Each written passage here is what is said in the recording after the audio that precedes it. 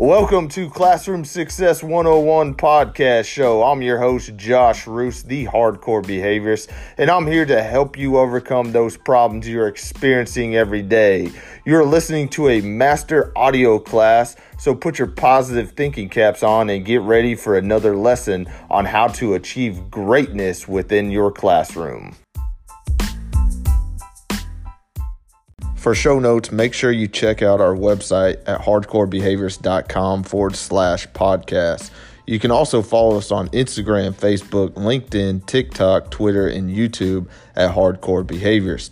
Also, make sure you check out our Hardcore Behaviorist Teacher Pay Teacher Store for our helpful digital downloads. And join our Facebook group, Educators United, to help education continue to thrive during these tough times we are facing when schools are closed throughout the country due to the coronavirus. By joining Educators United, we encourage you to upload free online educational resources to help educate our students from a distance.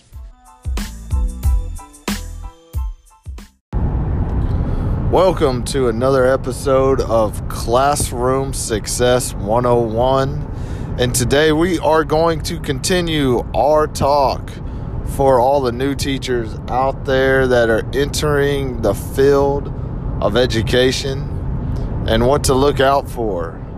So recently, I had a new teacher reach out to me via Instagram direct message, and she was a brand new teacher that was entering the school year. She subbed there most of the year, but she was taking a full-time position as a sub and working her way into becoming a full-time teacher. But one of the things that she was struggling with was the classroom management.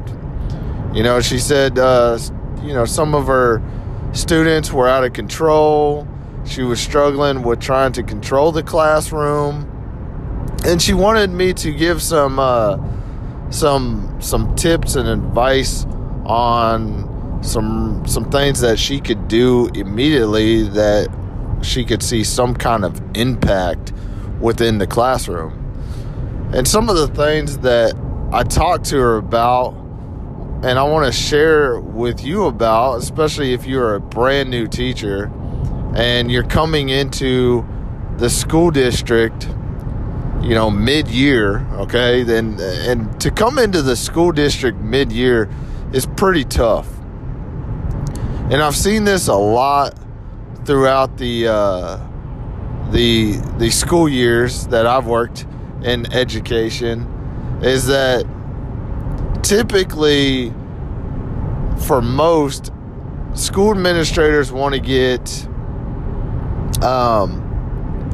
their teachers hired in at the very get-go of the school year, which is totally understandable because you want a teacher to start your students off at the very get-go, the very beginning, and you don't want to be hiring teachers in the middle of the year. But that's ideal. But in the real world, some years for some schools, it's a struggle to do that. And, you will have schools that have teachers that either up and leave, because they found a new job or a new career, or some of them end up getting sick, or some of them end up having kids and they're out for 6 weeks, okay? So the truth is, there are things that happen within the year that sometimes opens up positions for a teacher or a full-time sub to come on in within the middle of the year. And that's tough for anybody to come in to the middle of the classroom. I can tell you right now, I took over a classroom that was in the middle of the year, and it was a social skill classroom. And even for me, it was tough because you got to realize one thing is whoever was in that classroom before you either had expectations or they didn't have expectations at all. Or their classroom management skills were really, really good, and you're dealing with kids that understand classroom management and expectations.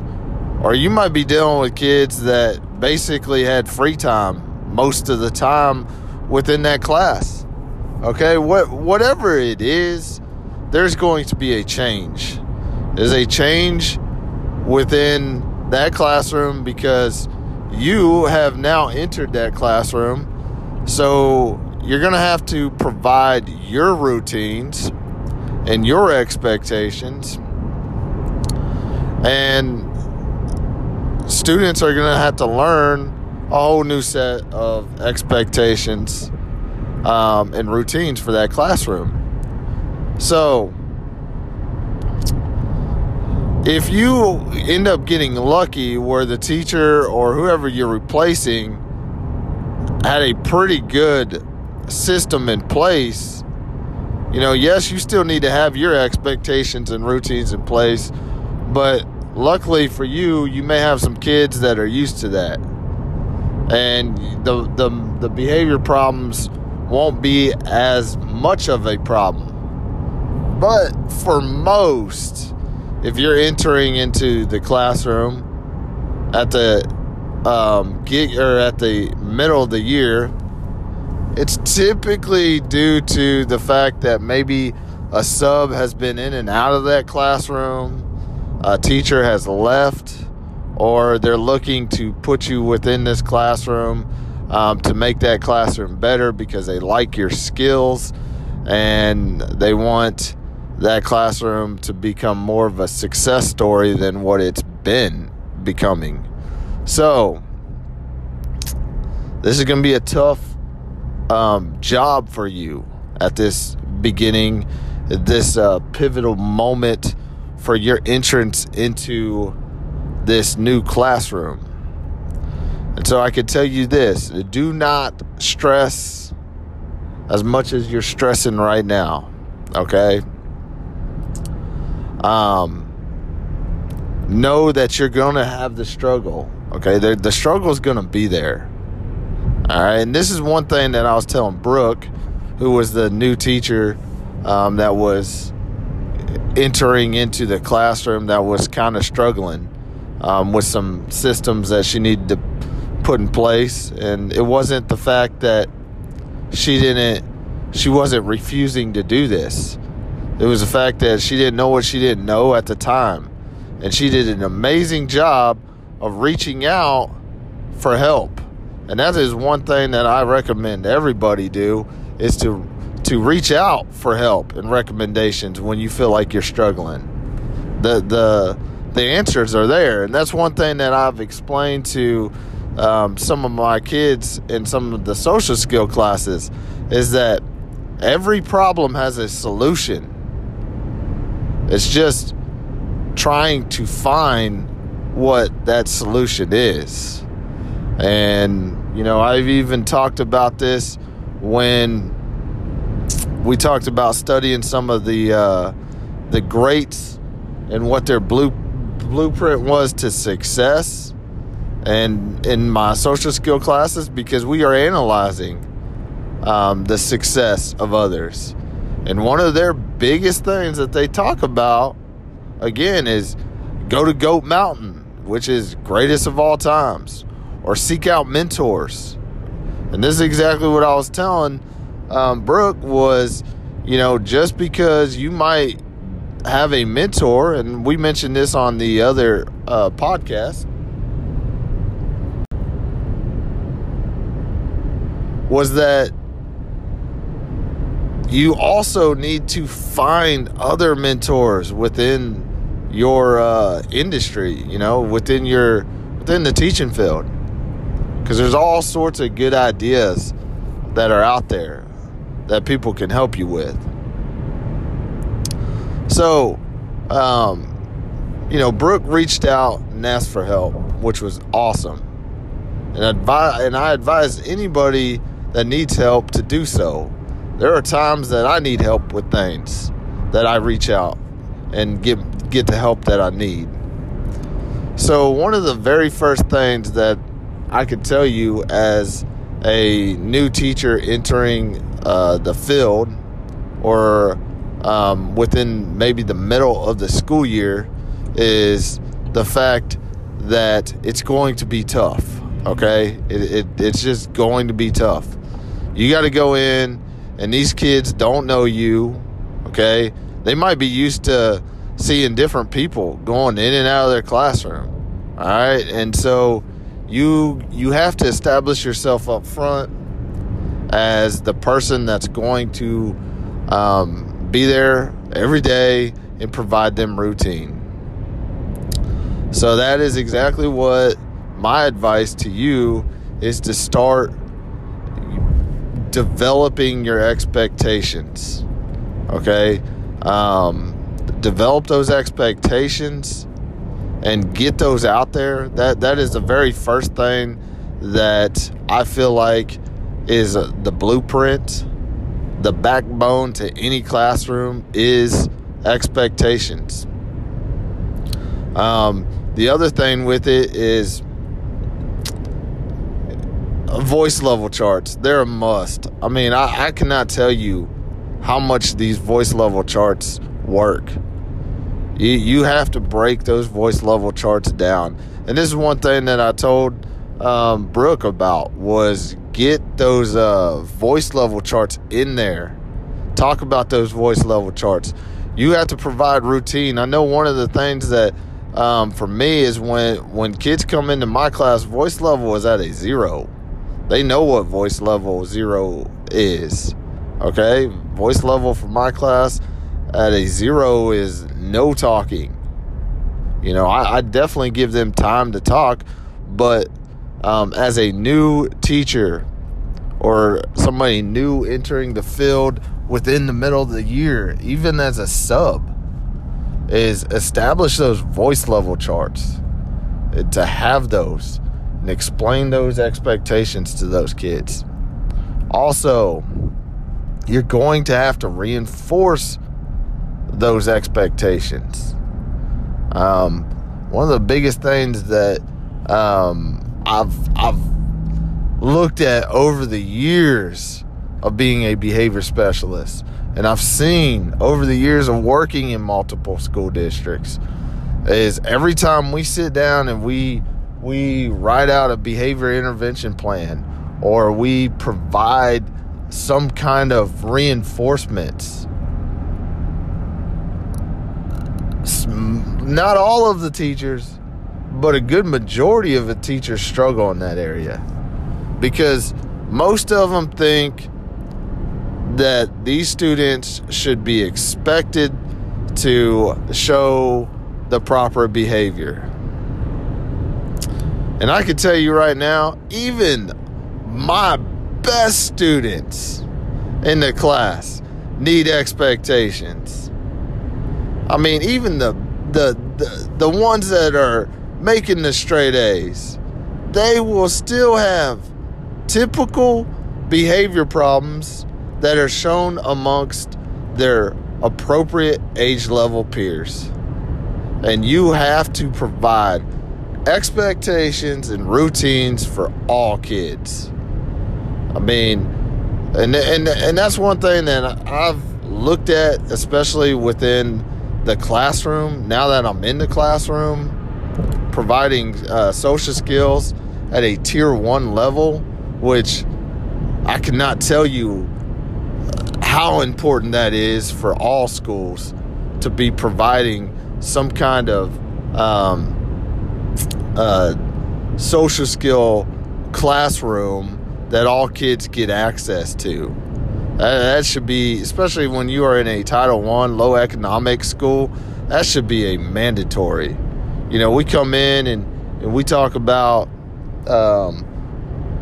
kids need to know their math and their reading and their writing and all this stuff, which I agree, they do need to know that. But we for some reason, we forget about social skills and the importance of social skills. And we think that, well, the parents should be doing that. I mean, I agree with that statement. I agree that parents should be doing that. But when you're working in some tough schools, and kids are going to come to you how their environment is. And if their environment lacks routines, well, they're going to make their own routine up, because that's what they're used to doing. So it is our jobs to go in and establish those routines, consistent routines. Okay? I can't just have like one warm up in the morning and then the next day not have a warm up. Like I have to have that consistently throughout their entire time that they show up to my classroom.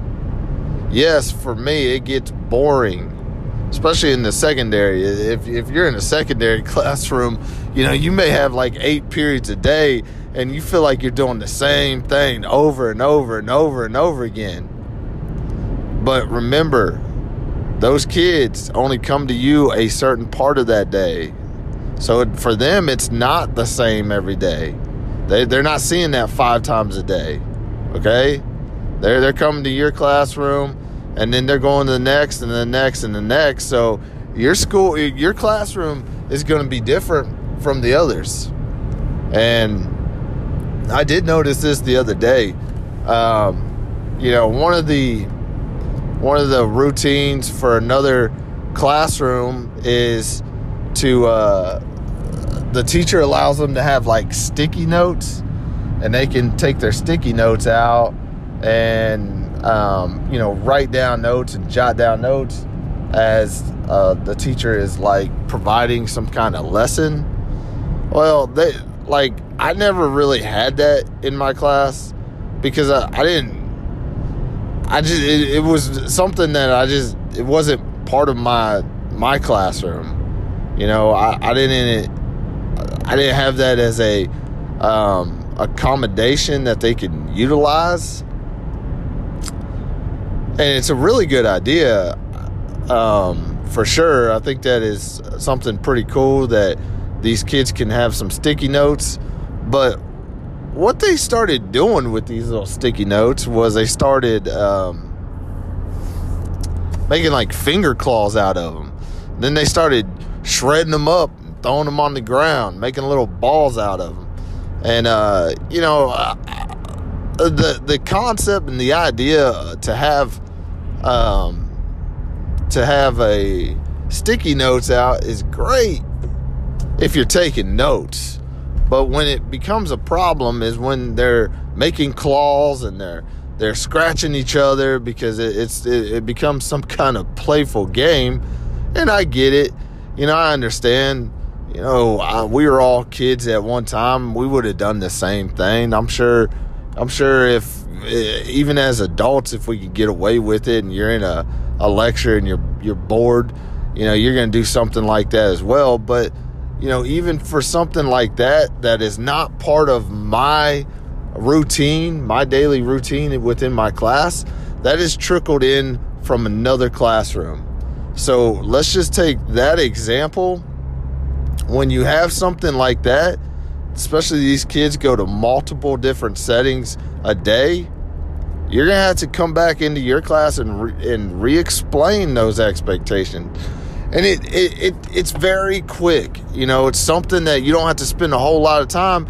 But it goes back to the fact that, okay, if you're going to constantly tell kids that they need to sit down and be quiet, and you're constantly negative, you're still taking time out of your day to do that, because that's some of the struggle is, well, I just don't have time. We got to teach this lesson, and I got to get this lesson done. Well, if you're not willing to restate expectations and do it in a positive manner, and you're over there, getting negative and redirecting, it starts wasting time doing that, redirecting. So I'd rather be proactive than reactive. So that's what I'm saying to anybody new into the field.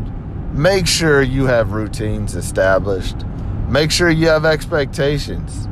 And live off the voice level charts. Those are a must. Even in the secondary level, they work like a charm and reinforce those expectations. I hope you all have an awesome, amazing weekend, and I hope that you get something out of this. If you like what you hear, please leave us a review on Apple Podcast, share, and if you know anybody as a teacher who needs to hear these messages, please share. I'm always enjoying you all reaching out on Instagram to ask questions, and it provides good feedback for me and provides some things that I can talk about, that I can share with you my thoughts and ideas about some of the problems that you may be having throughout the school day. We are on Instagram at Hardcore Behaviorist, Facebook Hardcore Behaviorist, and YouTube as well. Make sure you go check those out. And again, share, comment, and leave reviews. Y'all also have an awesome weekend, and I will talk to you soon. If you know someone who needs to hear this, share it with them. Send them a text message, a DM, an email. Put it on all your social media platforms and tag me at Hardcore Behaviors. Also, keep the 5-star reviews coming over on iTunes. It helps teachers find the show so they get an opportunity to make the decision to grow as well.